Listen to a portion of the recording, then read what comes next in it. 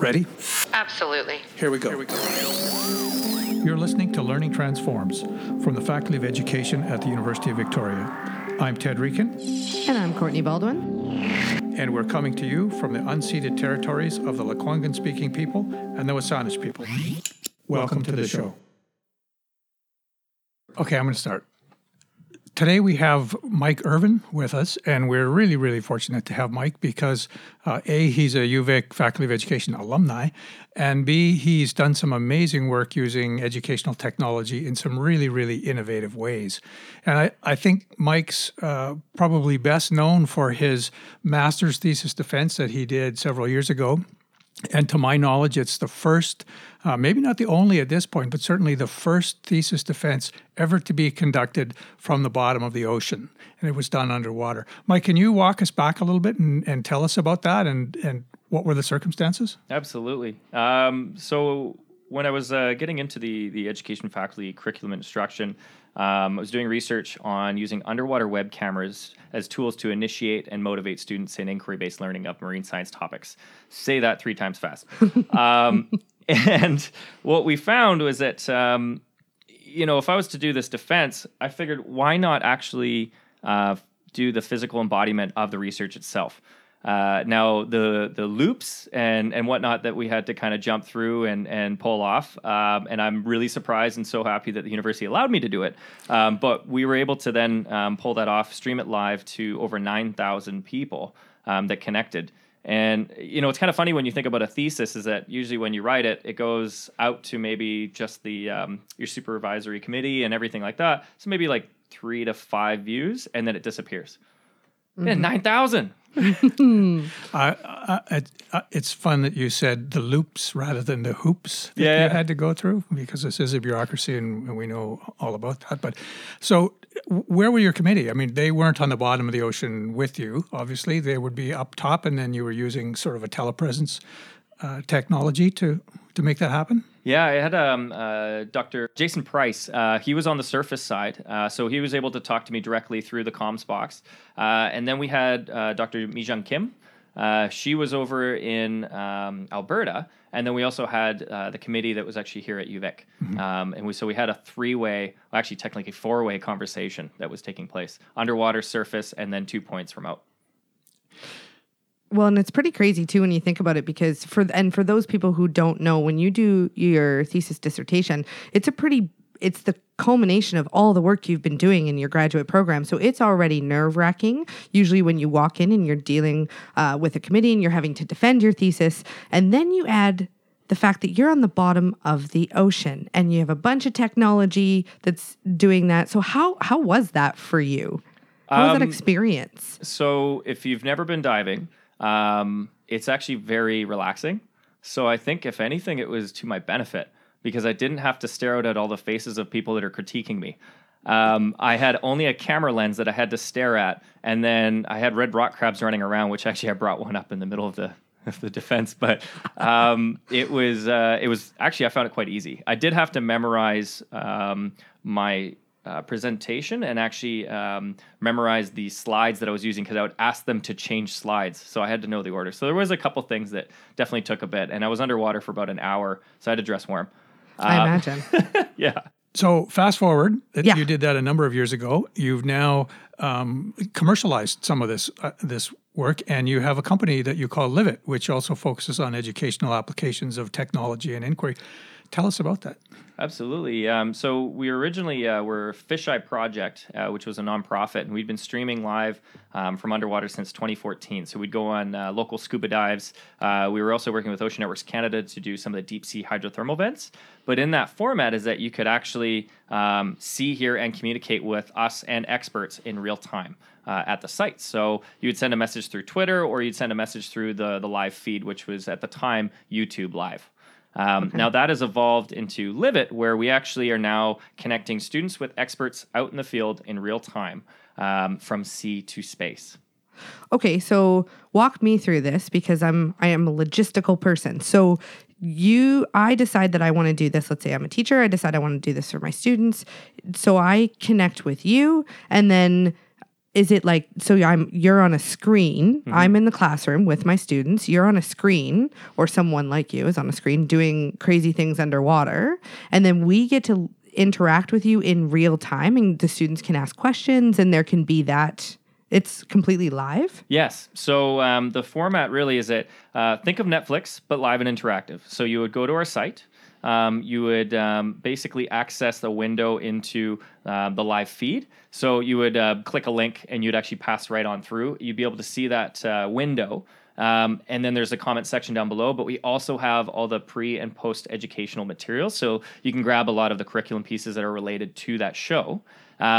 When you select it and you hit play and it's live, you would actually instant message us. So questions that your students might have, you would pass that up to the teacher. The teacher would then punch that question in and pass it through. We would then receive it on our end. We would then respond to it. But in addition, because we do host quite a few classrooms at the same time, we have now created online ambassadors. So there's experts that are online from different institutions, different backgrounds surrounding the topic that will also answer those questions. So we can directly connect you with like your Bill Nye the Science Guys, your Neil deGrasse Tysons, your Sylvia Earles, like everything.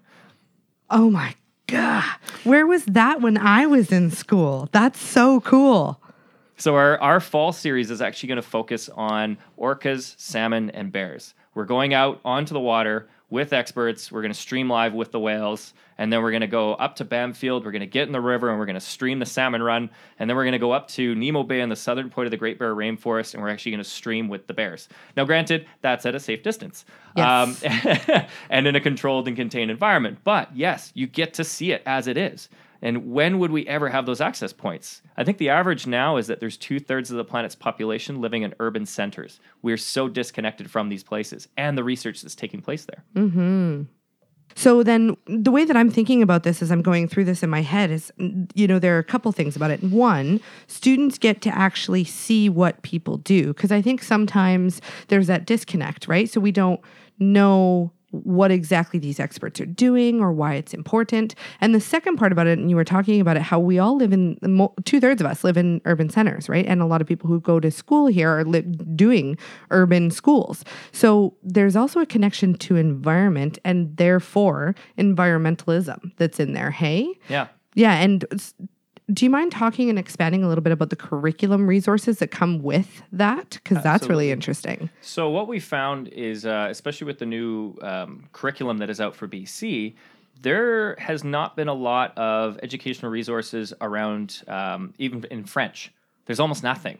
So we found that this is a huge gap and an amazing opportunity because half of our team is actually French.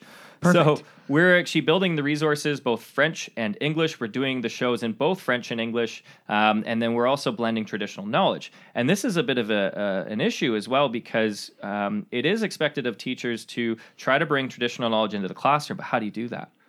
And that is what has been offered is that, maybe you could talk to your local elders from different communities and they could come into the school, but that's very difficult to manage and do.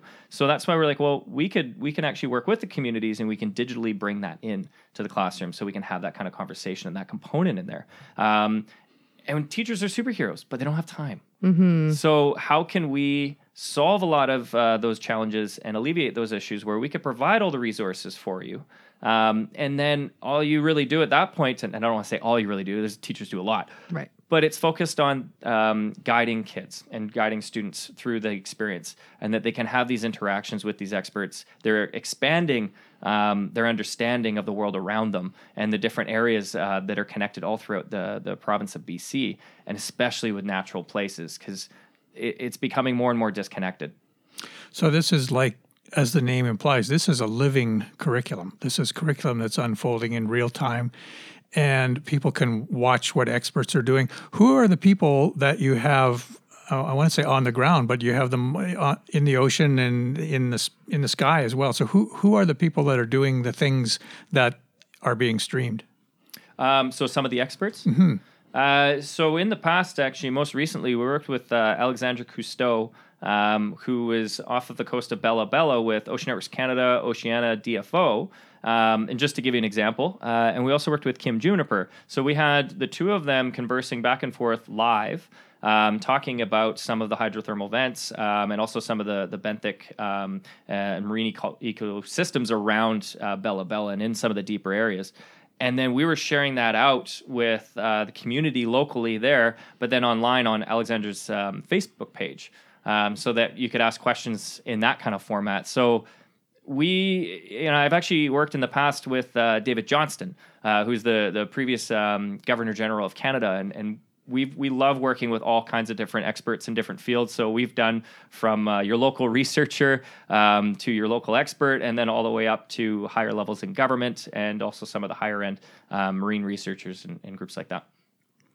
It's so cool because I think and what we've noticed, maybe it's been noticed for a while, but there's a disconnect sometimes between the research that we're doing and connecting it with community. And I think there's a really big push now, and we're starting to realize that gap and that wall needs to be torn down a little bit. We need to work more. And it sounds like Livet is doing exactly that and connecting students and future generations. And it sounds like it's not just limited to students, though, who are able to go and experience these things and talk to these people who know a lot about what they're seeing and what they're learning about. I think of all this as the way you describe nature literacy, is that it's the interconnected relationships between people, their environments, all kinds of things, the nature of things.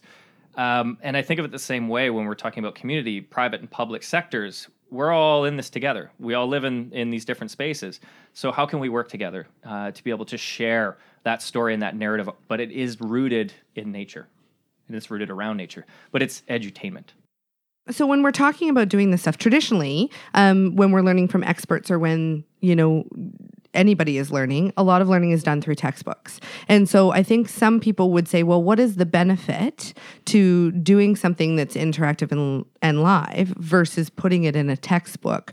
What makes this better? Like, what makes your approach better than the traditional textbook approach? Because it does both. So if you think about it, we are still working with digital resources, and it is in written form, but there's different types of learners. We perceive information in a multitude of ways. So why just read it when you can also experience it, and you can be a part of it, and you can engage with it, and you can have it personalized. So that's kind of the piece, is it's not just one medium, it's all mediums.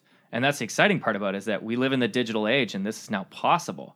Like, we could literally open, we used to say at the beginning of our trailer videos, like, imagine you could have a window into the ocean or a window into nature. We can. That exists now, and we could totally do it. And then you can still be a part of that, and you could be in the middle of nowhere. You could be, basically in any major city, completely separate from that environment. Like, you want to go to the Arctic? Yep, we'll take you there. It's now possible, and it's so ready.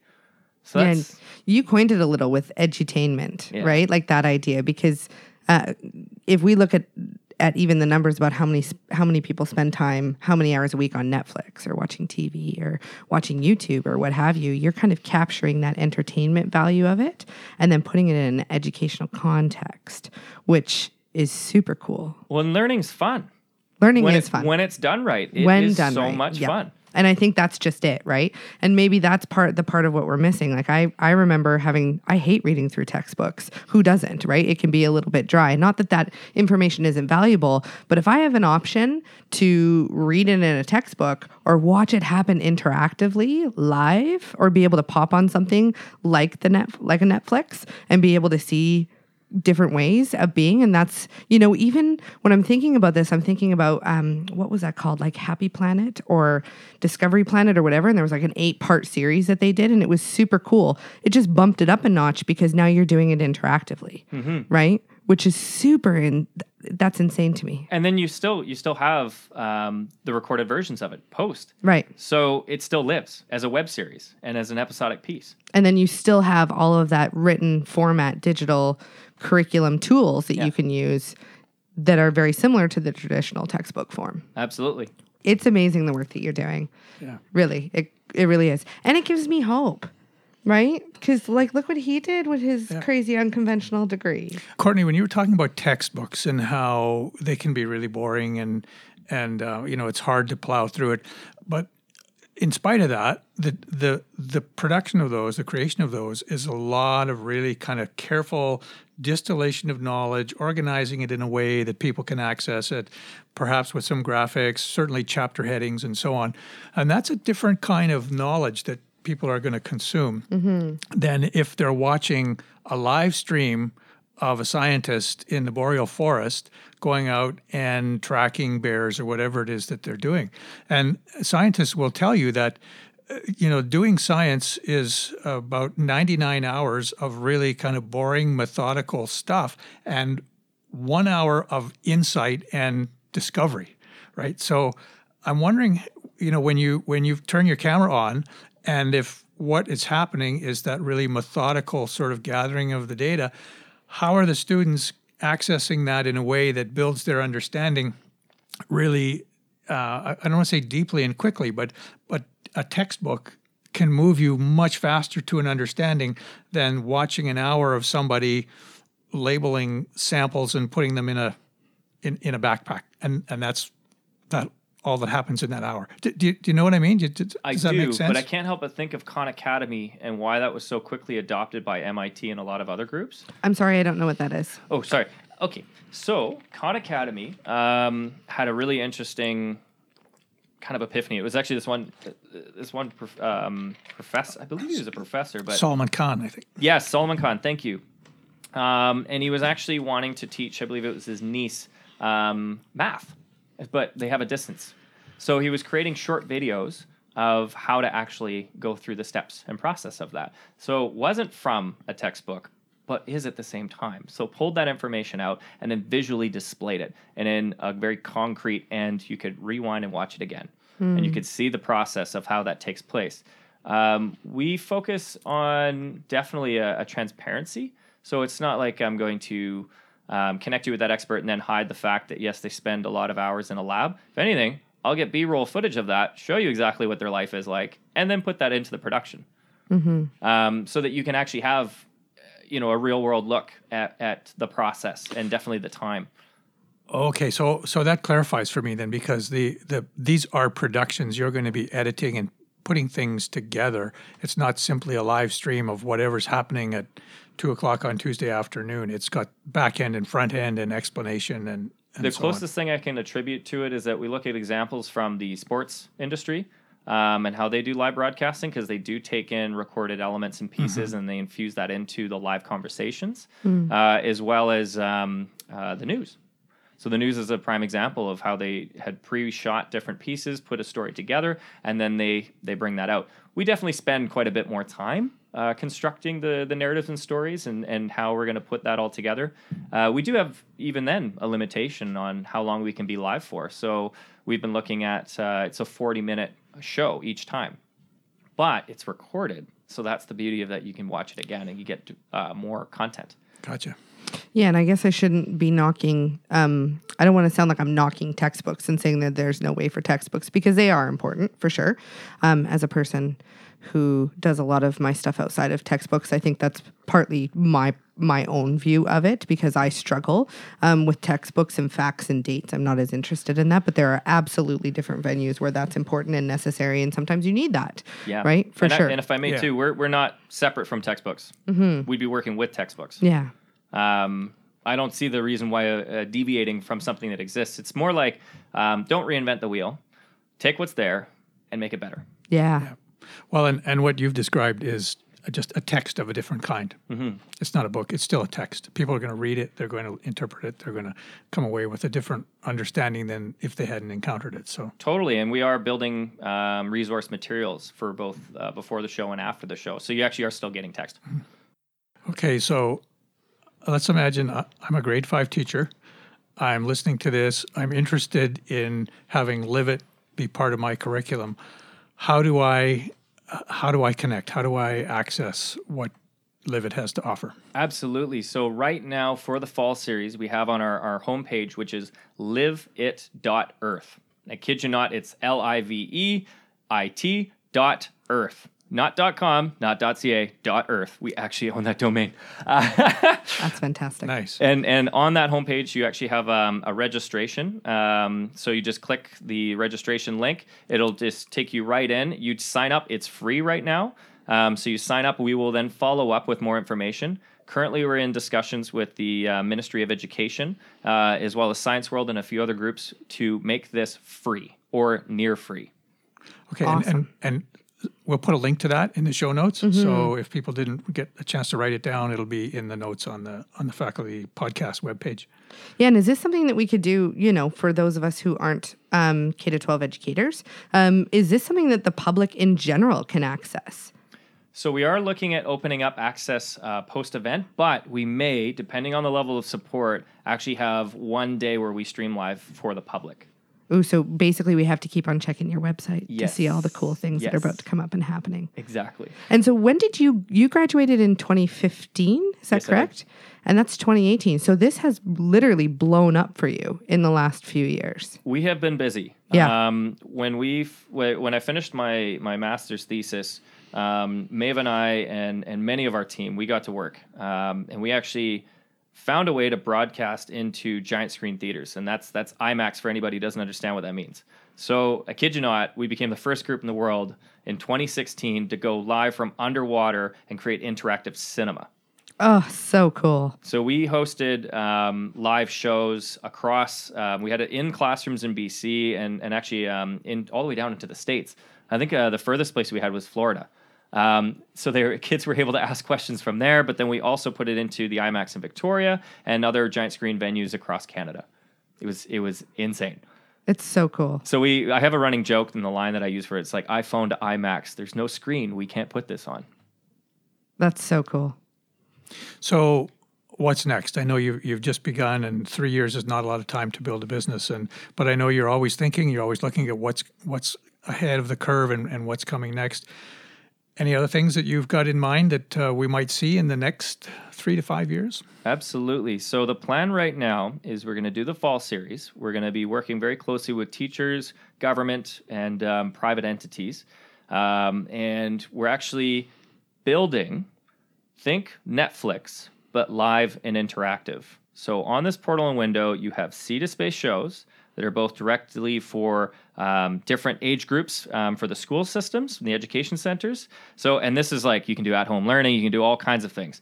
Then we also have our public links and channels, so you'll be able to access different shows. And we are looking at opening up expeditions. So we're going to be building up showcases and broadcast centers across Canada in the near future, but then down through the States and then out internationally, where we can actually take you to any place you want to go on this planet in real time. And then the beauty of it is that if you miss the show, it's all highlighted and still up on the site, so you can still access it as well as all the resources and all of those online ambassadors. So we're building it's like a subscription. You set up, you buy into it, and now you have access to your planet. So it's like National Geographic, it's like BBC, except it's all interactive with education resources built in. And we are looking at this, think Groupon paired with this, because we're working with all these organizations and groups. Do you want to go to those places? So we're actually looking at creating links and ties directly to those spots so that you can get a better access and a more fluid access, especially so it's more environmentally friendly. So you can then go and take your kids and your families to these locations and experience them. This sounds like the next level of education and the next level, like you're saying, National Geographic, right? This is now incorporating kind of that ideology with the technology that we have available. I haven't even told you about AR and VR yet, but we'll leave that there just as I don't want to blow too many people's minds. Yeah, did you see me I was like, oh no, he's using different letters. I'm supposed to know what this means, but I have no idea. Augmented reality and virtual reality. Aha. Supplementary So pieces. Will you promise that you'll come back and talk some more about AR and VR? Absolutely. Okay. Yep. And the other question I want to ask, because I know we don't want to take up too much of your time, but it sounds like even in your master's program, you did something that was slightly, that was incredibly unconventional. And I wonder, because I think in our time right now, we're trying to find new ways of doing things. And sometimes that works out really well and we get a lot of support. And sometimes we get a lot of kickback. And there's a lot of barriers that we have to literally either, like you said, loops or walls that we have to jump over, or obstacles we have to overcome. And I imagine there was part of that for you. What would you say to people who are currently trying to do things that are slightly unconventional? Because I imagine that there were times that the journey that you took may have felt a little overwhelming and may have felt a little bit like, maybe this is just not worth it. And from where you are now, what would you say to those people who are trying to do different things and are feeling a little overwhelmed? Well, it never stops. Get used to it. Get used to it. If you choose the life of an entrepreneur, own it.